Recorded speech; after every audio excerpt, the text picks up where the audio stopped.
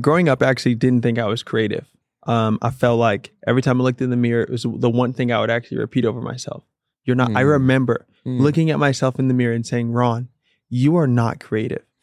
But right after that or before that, I would just come from a dance battle.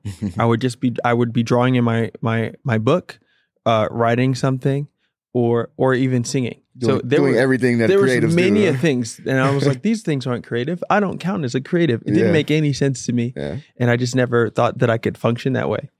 When I was 16 years old, I remember borrowing a camera from one of my friends. His name is Kevin.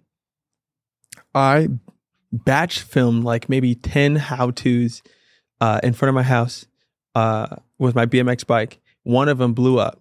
One of them got to 100,000. A couple of them did it was like 30K, 40, whatever, right? So one of them blew up. It got to like 100K.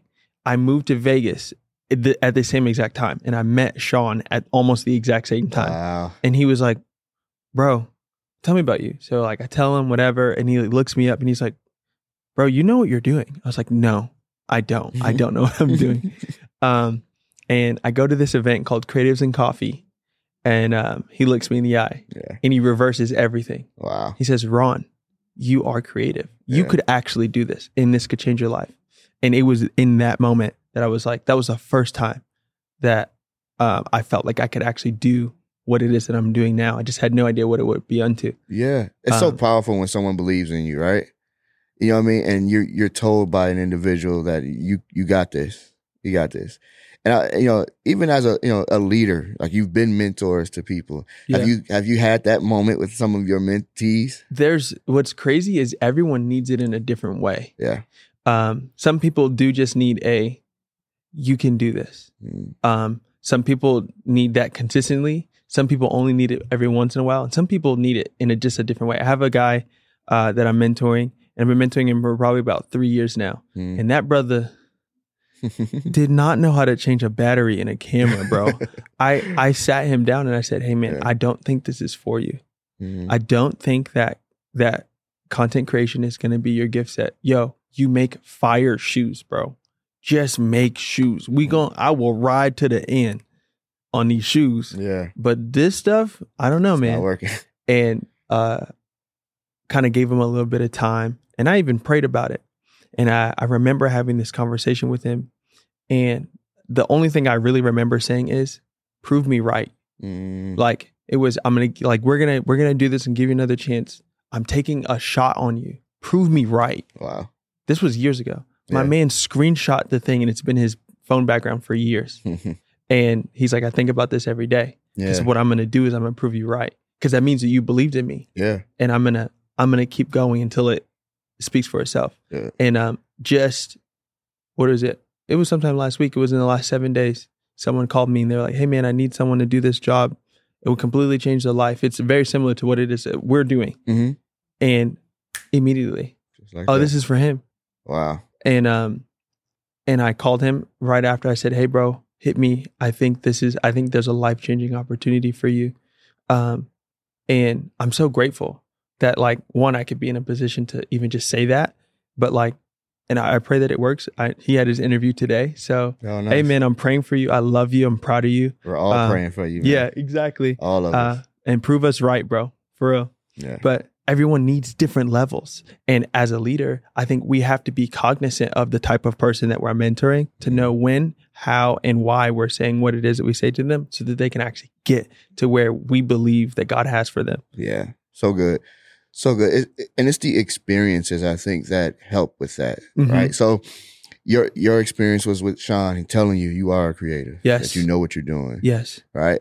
I have the Ryan Pineda, different approach, same impact. I was behind the camera, had no intention on being in front of a camera, no intention on speaking on stages, none of that. And he comes in one morning and goes, you're going to speak tomorrow at the workshop. Not MVP tomorrow. Day. Tomorrow. I go, I'm waiting for the punchline, Ron. I'm just waiting for him to laugh it off. He made me nervous. Okay, we can laugh and keep it moving. And he never turned around. Never looked back. And so I go, Ryan, hey man, were you serious about? Yeah, dude, tomorrow. You're going to talk about this. You're going to talk about this. You're going to talk about this. Bro, ain't no prep time, big dog. Mm-mm. He's like, it's all the stuff that we do. You know it. Wow. He's right. Right. And so that's why I keep the mindset of don't talk about stuff you don't know about. Right. Yeah. Because as long as I talk about the things that I know, I'll be okay in any medium, any That's platform. But I was just like, man, I went home and obviously you get to making slides and you get to doing everything that you need to prepare for this moment. Because obviously, like, if you haven't done it and you've always been behind the camera, you haven't even thought about what this feels like. Mm-hmm. And then I could remember thinking back and I was like, well, the last big event, I asked him to do a breakout room just because it was easy, right? Like those are just Q&As. Mm-hmm. And he let me do it. This time he's like, get up there and do it in front of people. And it was a sign to me like, oh yeah, he trusts me and believes in me enough to know like I can do this. Because no like leader of the event, the entire business will put somebody in front of 200 people in their office with the expectation that they would fumble it. Right.